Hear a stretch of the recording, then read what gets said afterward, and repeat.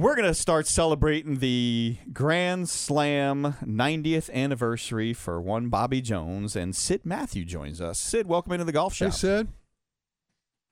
Y'all are doing good today. Everybody happy? Yes, sir. Yes, we are, and we are learned this morning because we're going through some of the stuff that you've written. I've never heard the story about Bobby Jones's golf clubs. Who stole them? Well, it turned out that they were a couple of young guys who just thought that they were going to get away with a prank.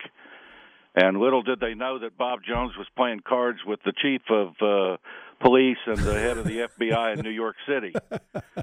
So they put the word out, you better get those clubs back or we're going to crack down on you. And they turned up in a pawn shop the next day. No, really? So Bob figured, I better do something about this to prevent it from happening again. So he had old Tom Stewart of St. Andrews copy his clubs.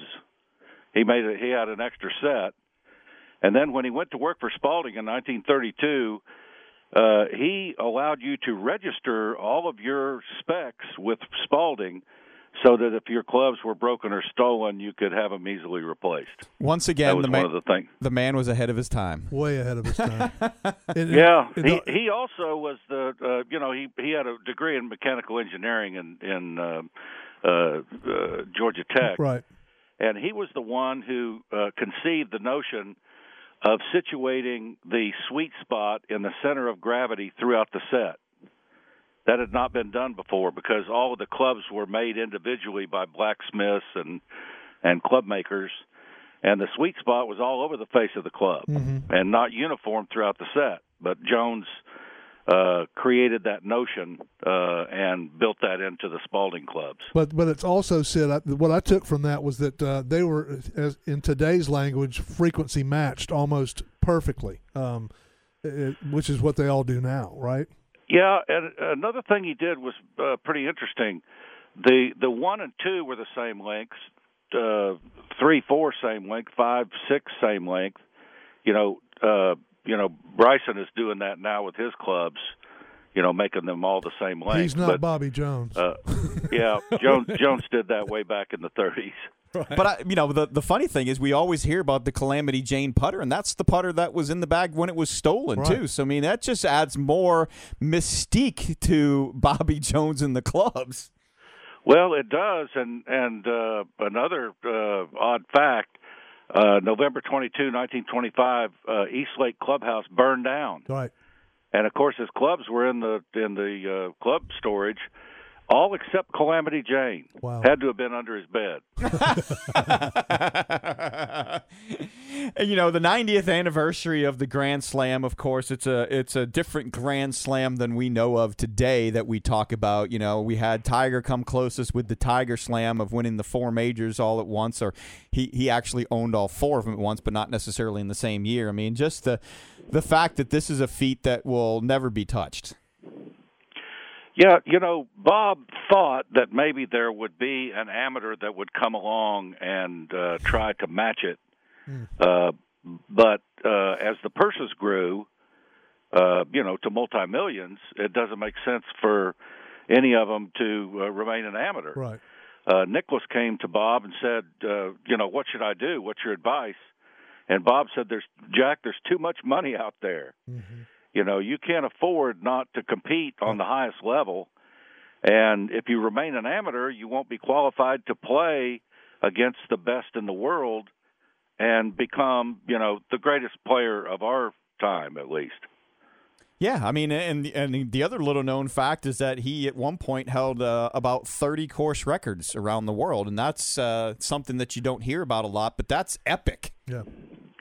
Well, and the remarkable thing about that is it was the first time he ever laid eyes on the golf course. Right. Unbelievable. Yeah, it was just startling. He also rebroke his records on several golf courses, 2 or 3 times in a row.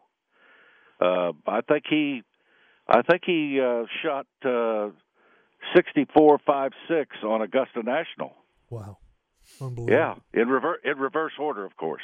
Sid, you mentioned his degree at Georgia Tech, but a lot of people I don't think know that he went to Harvard and after 1 year passed the bar exam. So this guy was crazy. Yeah. I mean, everything he did was so actually good. It was Emory. Actually, it was Emory Law. Okay, you're right about that. Right. It was Emory. Okay, he did get a degree in English literature from Harvard in 24. Unbelievable.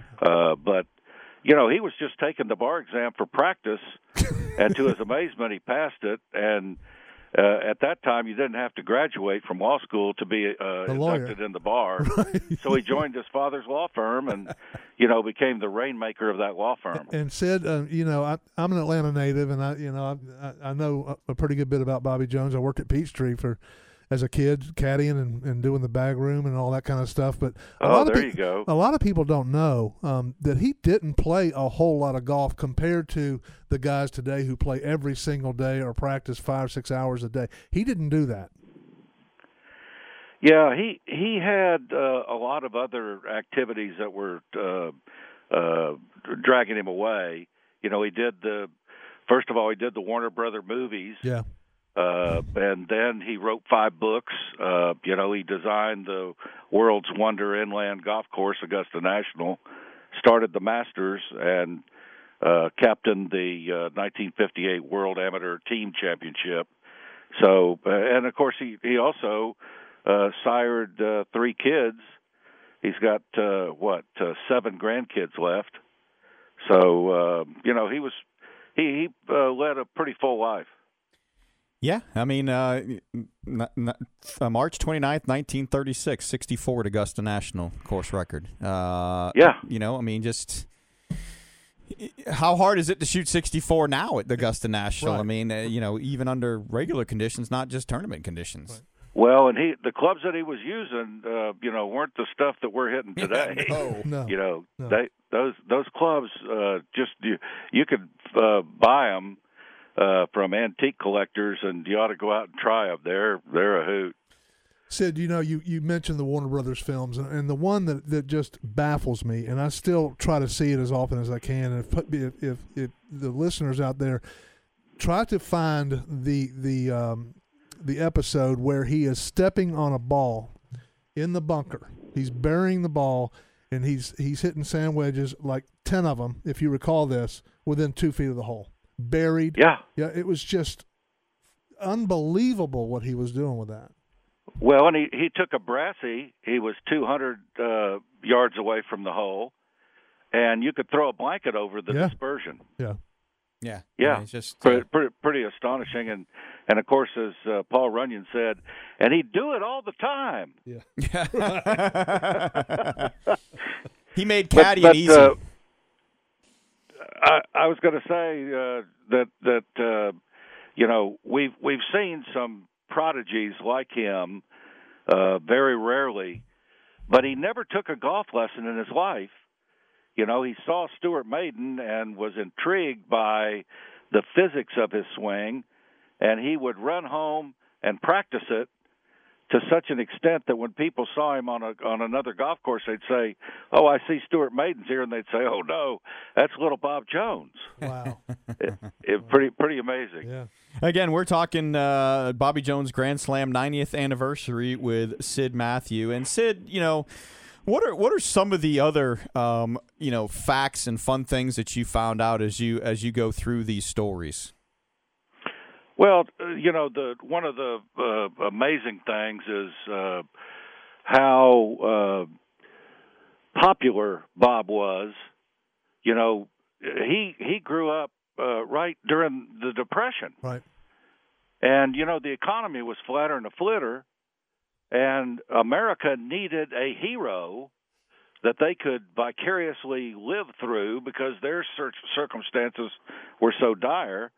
And, of course, along came Lindbergh, who flew the Atlantic, which was fantastic. Right. Admiral Byrd, joined the 2 poles. He went to both of the poles, and, of course, they got ticker tape parades down Broadway. But Bob, in 26, conceived an exit strategy that is still 90 years old.